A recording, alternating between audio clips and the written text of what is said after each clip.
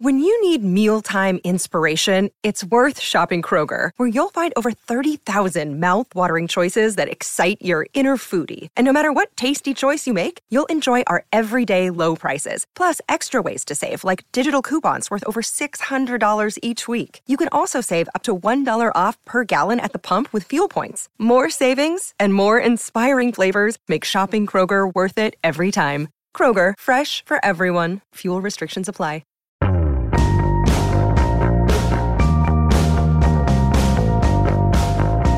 Hey, I'm Brian Hyatt, and this is Rolling Stone Music Now. So today we're going to be talking about the hottest show on Broadway, Springsteen on Broadway, which just opened and will run until February at the Walter Kerr Theater, which is a very tiny venue, perhaps slightly smaller than, MetLife Stadium. It holds about 970 people, and I have with me Andy Green from Rolling Stone. Hello, Andy. Hi there, Brian. And we were lucky enough to see Springsteen on Broadway a couple days ago in the previews, and it is a very intimate experience. It has gotten almost universally positive reviews. They came out last night, and it's pretty much a rave, which is really interesting. I was wondering, and I think we were talking about whether the fact that it's a hard to categorize show, it's on Broadway, but it's not a Broadway show. It's certainly not a musical. It's certainly not like a one-man show and like he's, doing characters and voices and tap dancing, which is, or whatever you think of a one-man show. It's not a concert either. So as Andy wrote in his review, it's kind of like a live version of Springsteen's book, Born to Run.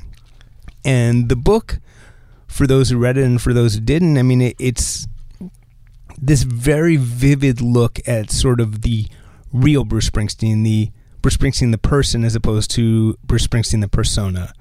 You really get a sense of the guy behind the kind of halo, which he kind of rips off. When I interviewed him about the book, he said he deliberately included details, including like a mild venereal disease he once caught.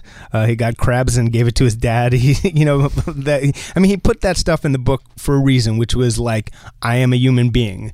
I am not this like just this American icon. I am an American icon, but there's like a real complicated, flawed human being beneath this, including a human being with like a really complex psyche and some really complex stuff going on in his background, which if anything is underplayed, I would say, in the Broadway show. For example, in the book, what you find out about his father, Douglas, is that contrary to just being sort of a hard ass, like, an old-timey blue-collar conservative guy who was mad about his long-haired son, actually he was also mentally ill. Flat out. That's what he reveals in the book. And in the show, he kind of pulls back on that. You right, Andy? Yeah, I would think that's definitely true. I guess with the show, there's not a lot of space for that much nuance about each character. Right. And also, he just doesn't maybe want to get quite as intense as the book. Right. I think it would be, as it is a very, very intense and emotional experience. I think if you get into the deep darkness of that stuff, and I'm sure he played with it and realized, it's like, what, I'm hinting at it, it's enough.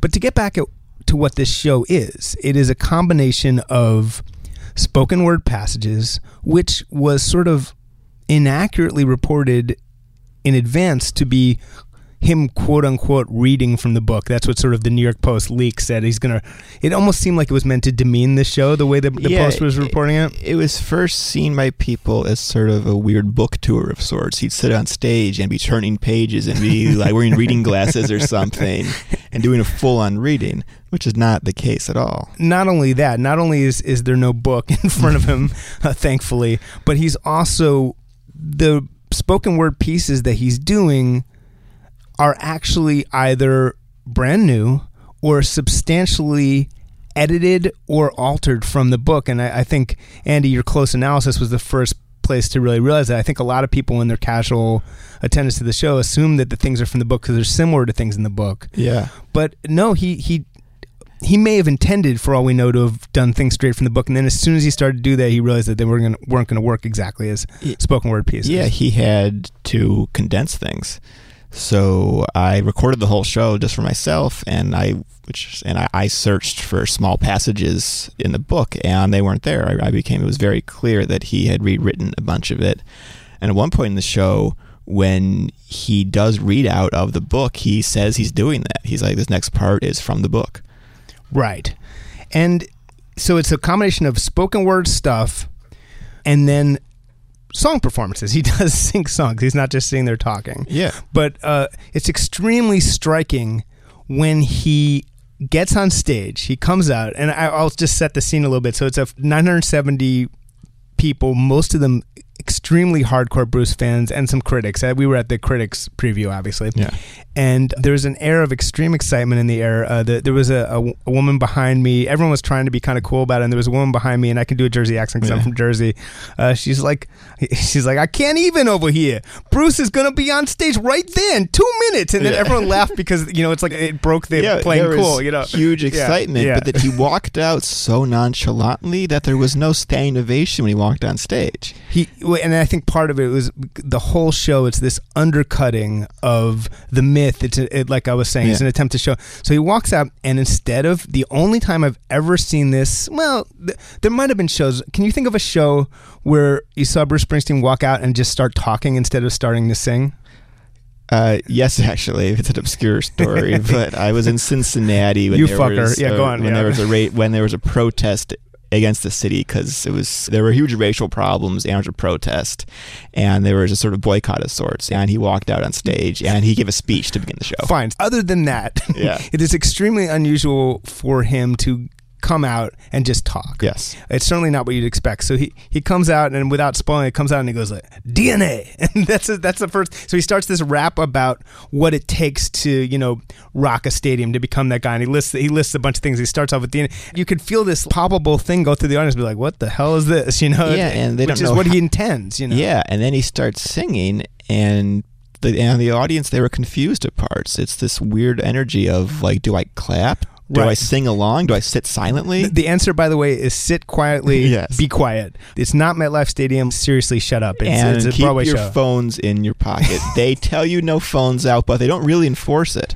So there are people around me that were trying to not use their phones, but after like 20 minutes, the desire to just take a picture of him right there is so strong, they couldn't stop themselves. And, part of the thing is having the experience is a small thing, but have that unmediated experience for once. You can't look at your phone. You can't just sit there and experience it in the moment. Imagine that. Bruce should jump off the stage and wrestle them off that would be a good part of the show. Yeah, I mean, at the Bob Dylan tour, if you take out your phone, they dive on you. Here, they weren't doing it. I did see one person get chastised, actually. Okay. Yeah, in fact, more than one. So I was so dead center that they couldn't get near me. And these seats were too good for him to notice this. I was saying that, yes. So it was very intense, and it was very unique and very hard to categorize it. So he started out with the song Growing Up, and he played it, everything was just him, except for Patti Scialfa came out for a couple songs, but otherwise it's just him, a guitar, and a piano. And interestingly, he played Growing Up much in the same way that he auditioned with the song Growing Up many, many years ago in 72. The album came out in 73, but 72, he auditioned for John Hammond, the legendary John Hammond, who had discovered Dylan, would later discover Stevie Ray Vaughan, and Bruce came up with his manager and an acoustic guitar and performed for John Hammond, and that is what Bruce started as. And I think one of the things we want to do in today's show is get into that. Is that a lot of people reviewing the show seem to think that Bruce Springsteen is a stadium rocker doing an acoustic show for basically the first time. That is not accurate. Bruce has an entirely different side of him as an acoustic performer, often a solo acoustic performer. He did 2 whole tours, the Ghost of Tom Joad tour and the Devils and Dust tour as a solo acoustic act. He also, when he got his record deal, he had broken up his bands, and he talks about this in the book. He had broken up, I guess the Bruce Springsteen band was the band he had broken up, right? Yes. So they caught him in the moment that he was getting his record deal, and it was actually, part of it, he said, was conscious. He wanted to be signed as a solo artist. Mm-hmm. So anyway, so he goes into John Hammond, and amazingly, we have that version. He played Growing Up in a Columbia studio. I think this is actually the version the day after he met John Hammond in his office. Yeah. Then he went into a Columbia studio and played it. So this is what it sounded like when Bruce played the song Growing Up for John Hammond and the day after in a Columbia studio. Here we go. Well, I stood stone-like at midnight, suspended in my masquerade.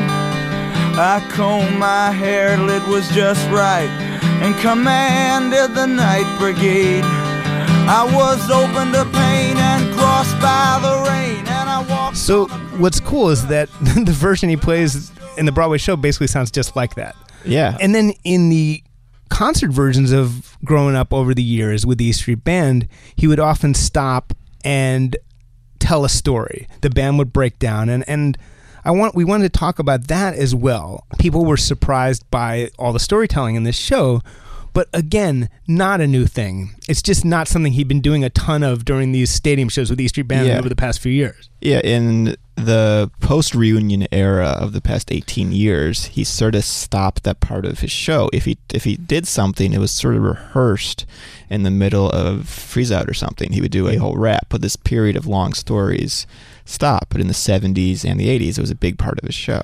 Huge part of his show. And so Growing Up was sort of the legendary one because basically right before he would break the song down and he did all sorts of stories, some very accurate about his father, and his father didn't know the brand of the guitar. It wasn't like a Fender guitar. It wasn't a Gibson guitar. It was a goddamn guitar. Turn the goddamn guitar. So that all is true. But then he would, there'd be the story where he was a teenage werewolf. Right. And they would always start... And there I was. And right. Yeah. And so it was always an opportunity. I remember he did one in 2009 in Buffalo, which was one of the last shows with Clarence Clemons when they did the full Greetings album. It was about sort of meeting Clarence, and that was a beautiful moment. But anyway, he went in Growing Up in the Broadway show. At the same point in the song, he stops it and begins telling a story about about his childhood. Yeah, it was a very moving thing, and it was a real flashback. And the best part of the Clarence Clemons book, which I thought was a flawed book, is when Clarence talks about his ability as a storyteller. That they would be in a bar or something, and Bruce, he would just fixate on a person and just tell a whole story about them. It's a part of his persona that's always been there. It's just been laying dormant for a very long time. And basically what the book proved is that he's a really good writer of prose, and that comes out in this.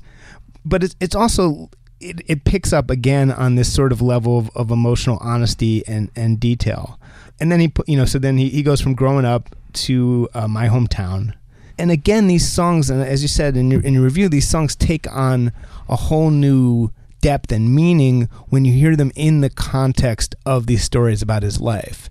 In My Hometown, there's a line about closing down the textile mill across the railroad tracks. He, just to make it like an iota clearer, he says closing down the rug mill. Right. And then after he plays, he goes, "My dad worked at that rug mill." And then he talks about all the different jobs his dad had, and this three-dimensionality starts to happen. It's not just an icon, it's a human being. Yeah, he describes his first house where he lived with his grandparents and the street and the church next door and the tree outside of it. He goes super vivid with his earliest days. What's cool is, My Hometown, he moves to the piano.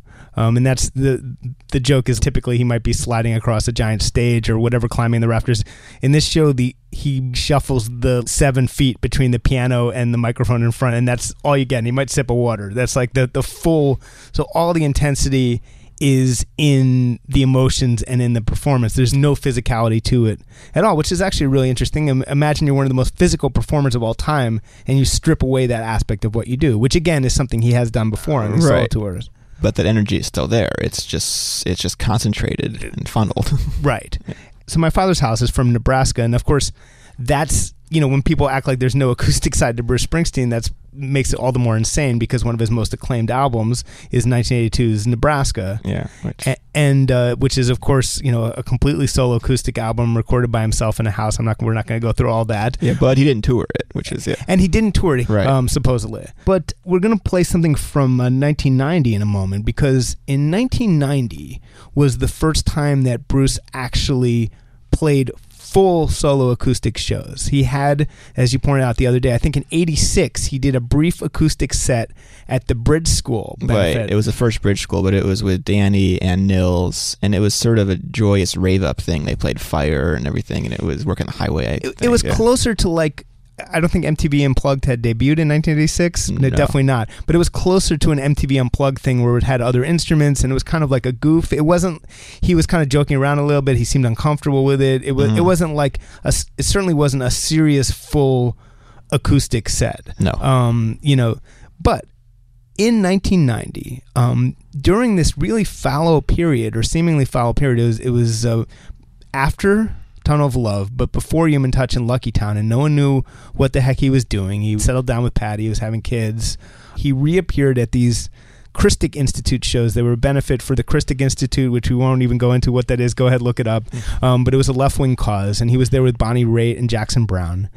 And he performed these shows, just him and an acoustic guitar and a piano, and they were absolutely stunning. They were so good that reportedly they really thought about releasing them as a live album, to kind of tide fans over between albums. And I really think they should have, especially the first night, two of my favorite Bruce concerts of all time. So he played My Father's House at the Christic shows as well, and he gave a really revealing intro that I think was the first hint at this sort of new, by the way, sort of psychoanalyzed literally Bruce, because he had been in therapy at that point, and suddenly he was able to tell less mythological, I would say, versions of his story. So let's hear how he introduced My Father's House at the Christic Institute show in 1990.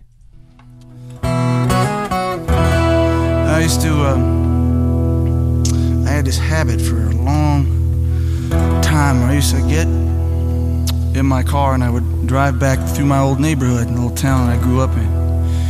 And I would always drive past like the old houses that I used to live in. And I'd do it sometimes late at night when I used to be up at night. and I got so I would do it really regularly for 2, 3, 4 times a week for years. And I eventually got to wondering, what the hell am I doing? And so I went to see the psychiatrist, and this is true.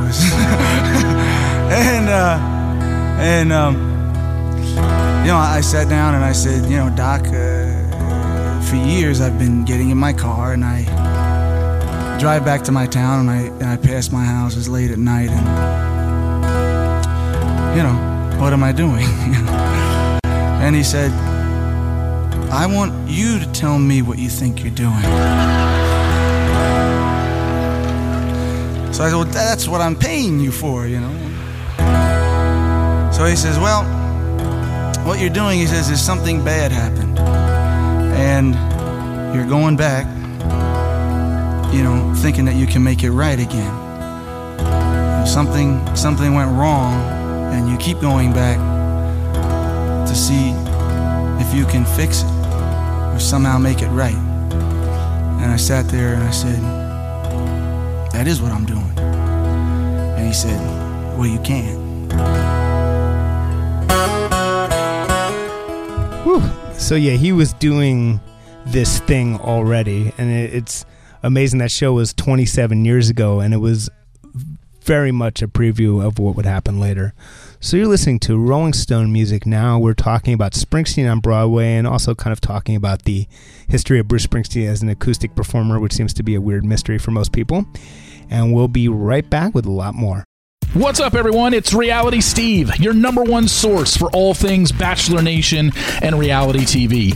Every day, I'm giving you the behind-the-scenes juice and your info on all your Bachelor Nation stories, and also interviewing some of your favorite reality stars. My name has been synonymous with spoilers, but I'm so much more than that. Give me a listen. The Reality Steve Podcast, part of the Believe Network. Just search BLEAV on YouTube or wherever you listen. Earlier, we played some audio from a 1990 acoustic show by Springsteen at in California for the Christic Institute. It was sort of a left-wing benefit with Bonnie Raitt and Jackson Browne. And I should mention that was one of the most treasured bootlegs for Bruce fans for 27 years, basically, until finally recently he released it as part of the his sort of live bootleg series. So you can officially buy that in better sound quality than it's ever been before. That's where we played it from. And it's at live.brucespringsteen.net, I believe. And you can buy that and a million other Bruce shows. And it's one of the core things, honestly, that a veteran artist has done in recent years, sharing this kind of awesome archive. So Bruce then played one of his most obscure songs, I would argue, which is a song called The Wish. And The Wish is a song about his mom. It was astounding. They were dancing after I Dance in the Dark when she was 90-something. It does help explain these sort of Springsteen continued fitness because, it's obviously in the genes. But so he actually debuted The Wish at one of these 1990 acoustic shows I keep talking about, which holds to my thesis that was the initial template for these shows. Andy points out that he then, of course, played 2 entire acoustic tours, including the Ghost of Tom Joad tour. So those would also be templates, obviously. But this was the initial start of this side of Bruce, at least as a live performer. It's also, honestly, these shows in 1990 were the closest thing to seeing what a Nebraska tour would have been. But so let's hear how Bruce introduced The Wish back in 1990, although it's a lot lighter hearted than what he had to say on Broadway. But let's hear what he had to say back then. I wrote this song quite a while ago, and I never really recorded it or put it out. It's a song about my mother, and it's a funny thing because I said, I had this song. I said, gee, rock musician, rock and roll people, ain't nobody sings about their mother out there. So I said, well, gee, why is that? Well, it's against all like that macho posturing that you have to do and stuff, So I said, well, wait a minute. So, so this was a real problem, so I wanted to figure it out. So I went to see this psychiatrist. It's a true story. And I told him what the problem was. I had this song about my mother, and I haven't sung it because of all the macho posturing that I have to do. All right. So he said he understood. He said, "Well, see, you have to see. He said, see, all men are afraid of their mothers. They say boy's best friend is his mother, but really, all men are afraid of their mothers. I had to pay for this. You're gonna get this for free right now." So, I said, well, all men are afraid of their mothers. Yeah, that's why like when the man and the woman, when they get arguing, like the woman's always going, do I look like your mother? I'm not your mother. Am I supposed to be your mother? That was Bruce Springsteen talking about the song The Wish. It was more like stand-up comedy Bruce from 1990. In Springsteen on Broadway, the subject of today's show, he's a hell of a lot more somber. There are light moments, but it's interesting to see the other mode he could have gone to. Yeah, there are a few light moments in the show. Yeah, he did not see this as a sort of a fun, loose evening with Bruce Springsteen. It's an intense look into the stand-up comedy Bruce is going to be next year. We can't even wait for that one. Yeah. But again, tons of storytelling on stage, tons of history of doing this. Let's hear the actual song The Wish a little bit and hear why it was so emotionally affecting, It ain't no phone call on Sunday, flowers or a Mother's Day card. It ain't no house on the hill with a garden and a nice little yard. I got my hot rod down on Bond Street. I'm older, but you'll know me in a glance. We'll find us a rock and roll bar.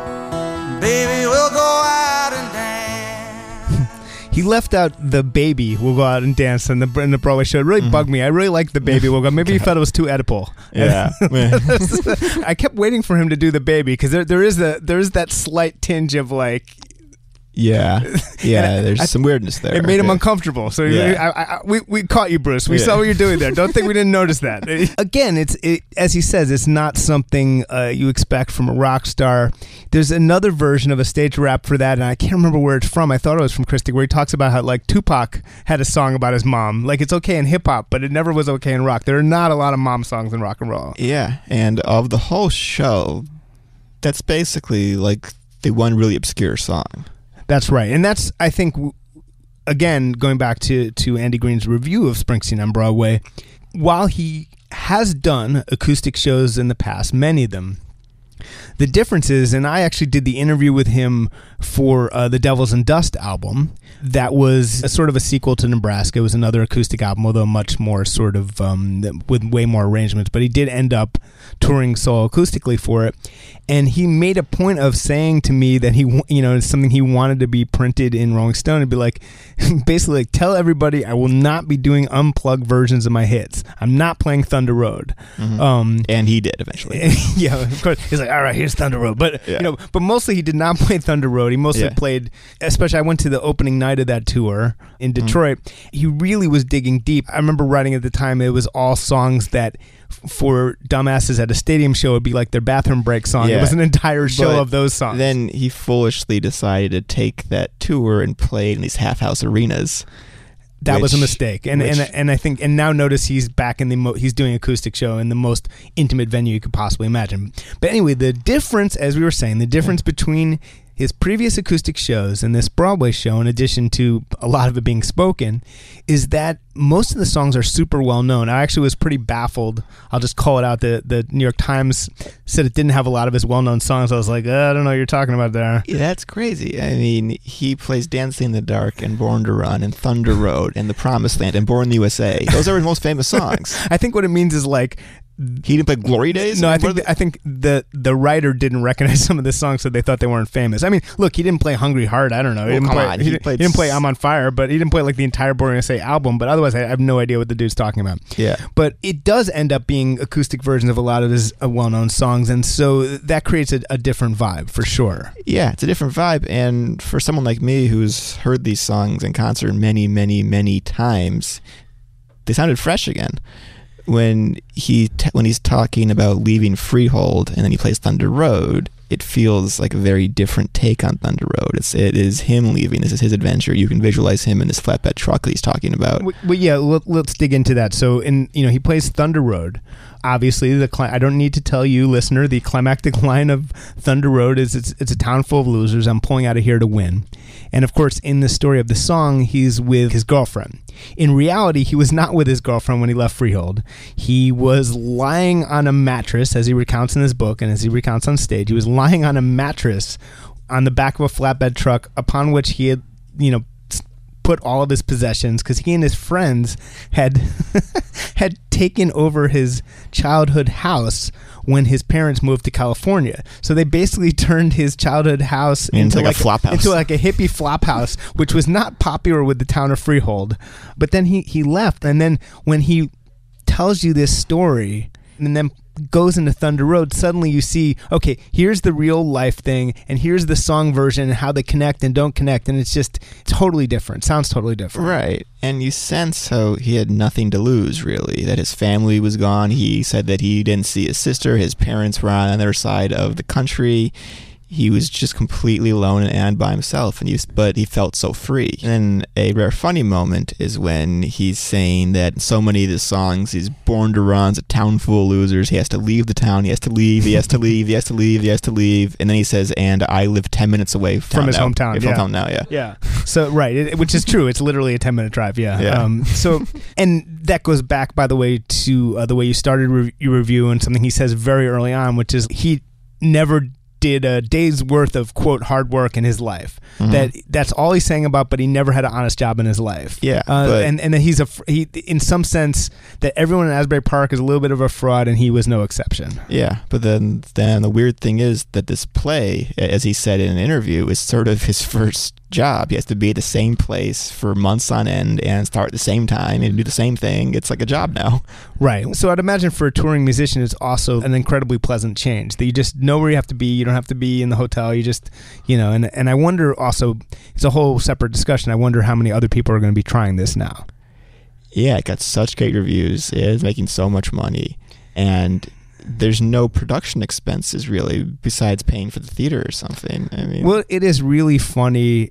And I'm sure you two would be the first to admit this. It's really funny to compare this to Spider-Man Turn Off the Dark because it's maximalist versus minimalist, and comparatively, it's a hilarious difference in sort of effort in some ways. Yeah, I mean, not that he didn't work hard on this, but they were trying to basically reinvent the Broadway musical. they were trying to make and not just them, Julie Taymor as well, but they were trying all these technical innovations, and Spider-Man's falling from the ceiling, spending tens of millions of dollars to break the laws of physics almost, and watch men fly to the ground and almost die. They were trying to give people actual Spider-Man powers, and make real Green Goblins and all this stuff. And it was, despite their best efforts, obviously a massive failure, a cataclysm. It was a fiasco. With 1% of the effort. Well, not the effort, but the sort of, or the complications. Yeah. With a U2 thing, that was years and years and years and years of work. So you have two options. You can you can spend 5 years trying to basically create a real Spider-Man and write an entire show from scratch and hire all these people, or you can just walk out stage and be Bruce Springsteen, and obviously that works better. So what you've mentioned and other people mentioned is in Springsteen on Broadway, around halfway through, we got to Thunder Road, and then the next is The Promised Land, which he introduces with the amazing story of traveling cross country to play New Year's Eve in California. But after that, all of a sudden... It switches. It switches. The last story you hear that's going in this chronological order is on New Year's Eve 1969, which is, he's not a 60s artist, it's really early, and as soon as the 70s start, the whole structure changes. The life story stops. Yeah. And he jumps to Born in the USA. And it's a little bit, you're like, oh, okay, well, now we're in the 80s. And he performed it in a version we've heard before with a lot of very aggressive slide guitar and quite a mournful air. Let's hear it. You end up like a dog that's been beat too much. Do you spend half your life just to covering up? I was born in the USA. I was born in the USA. And I think he explains the most clearly ever exactly what's going on in that song, because he cannot say enough times over the years that it's a protest song. Interestingly, some of the reviewers who were somewhat new to Bruce were like, oh, he for the first time I really felt it was a protest song, which just shows he really does need to make this point over and over again. But one of the things, he also calls it a GI Blues, which is kind of a funny Elvis reference. But what I thought was interesting was he finally explains it. It's like he's sick of people misunderstanding this to the point where he now just had to explain it almost to death, but not quite, where he actually says, look, the verse is born down in a dead man's town, first kick I took when I hit the ground. I love that people think that's a happy thing. But the verses are, the problem. It's what's happening to him. And the chorus is just him stating, the narrator, stating the only fact that can't be taken away from them. Mm-hmm. They were born in the USA. It's like what they have left. But I mean, he's never actually kind of had to go as far as to be like, here's what the chorus means. Yeah. God damn it. I think that in all the hundreds of times he's had to explain that song, that he's never phrased it like that. He was assuming that people would get that, but obviously they haven't. So he said it, and it's like, okay, thank you. That now you can really throw that at anyone who still misunderstands that song. And then he plays 10th Avenue Freeze Out and talks about the E Street Band and most movingly Clarence and about his friendship with Clarence Clemons and everything that Clarence meant to him. And then there's a segment where he and Patti Scialfa sing Tougher Than the Rest and Brilliant Disguise from Tunnel of Love. And then we're kind of going quick. He plays The Rising.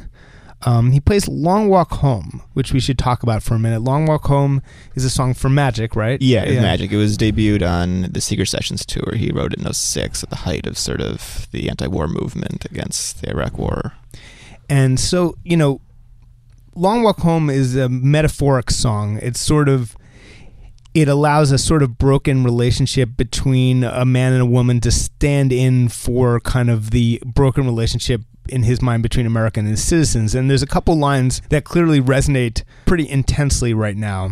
The flag flying over the courthouse that says certain things are set in stone, who we are, what we'll do, what we won't. Which has been quoted recently by Rand Paul as a favorite of his.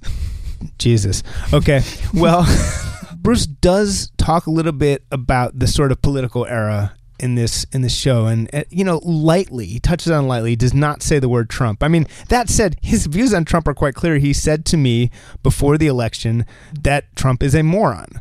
He said that in like last October, and he got on the moron train early. I think he was the first. Yeah, he beat before Tillerson. Before Tillerson, he called him a moron, which I see people have pointed out. It's the Republic is under siege by a moron was his quote. So it's not like his views on Trump are a secret, but I think he said he doesn't feel the need to write a Trump bashing song, and rather than bashing Trump, he kind of hit what I would call an Obama-esque. Extremely Obama-esque note of optimism. He pointed to the Martin Luther King quote that Obama is also extremely fond of. That the universe, the arc of the universe, the bends. moral universe is long but bends towards justice, which has also been quoted a lot recently by Bono. Yeah, cool. Bono, Rand Paul, everyone's taking Bruce's thing, and he basically is like, I think that's true. Then he goes, I hope that's true. And then he's like basically saying what, the most optimistic twist, which is that maybe this is just a bad chapter. Yeah. And he talks about the torchlit parades of the neo-Nazis recently, but it's all very quick. It's like 40 seconds of a 2-hour show. He's talking about this stuff. But I think it's more like this songs stand as, in contrast to the era. And the show could be seen in a whole as sort of a pep talk that everyone needs in this era, And I will say in The Rising, in the acoustic version, for me, it's like, I mean, my God, the song The Rising is about a firefighter going up the stairs to die in the World Trade Center. That is what the song is about. Yeah. And the bridge, a dream of life comes true me. It's like the moment of his death, and he's picturing his children as he dies. I mean, that for me, hearing that acoustically, it's like, Jesus, the balls to write that song and to make it great. You really feel, because I mean that is really in some daring and intense territory. The dude is dying during the song, and to hear that bare and stripped to its lyrics, that was one of the most powerful moments. Although it's weird because there's a part when someone is supposed to be going a dream of life in background vocals, and he's doing it himself, and you sort of want to know his law from them. So anyway, Springsteen on Broadway was a pretty intense experience, and it's sold out. But if you somehow get your hands on tickets, I would advise going. And I imagine there's going to be some kind of version available for sale, or a TV special or something. I can't imagine this stays strictly on Broadway. But I've been here with Andy Green talking about it, and I'm Brian Hyatt. This has been today's Rolling Stone Music Now. We'll be back next week here on SiriusXM's Volume Channel 106. And in the meantime, you can download us as a podcast wherever you get your podcasts. And you can also subscribe to us as a podcast, and I hope you do. And you can try to leave us a nice review on iTunes. And I did want to say to all reviewers who have complained that we don't play full songs on this show, I wish we could, but we can't. We can't on Sirius. We can't as a podcast. It's a licensing issue.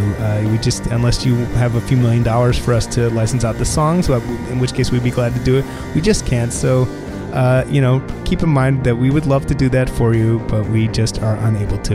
But in any case, we'll be back next week with more Rolling Stone Music Now, and no full songs, but as many clips as we can. And we'll see you next week, and have a great weekend.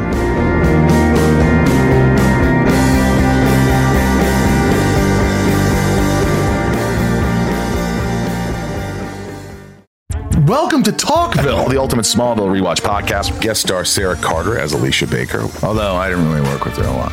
But Tom did, and they had some real big smoochy scenes. Yeah. Can we talk about that? Could there be any more sex? What was a 3-page makeout scene that just kept going? Good Lord, we get it.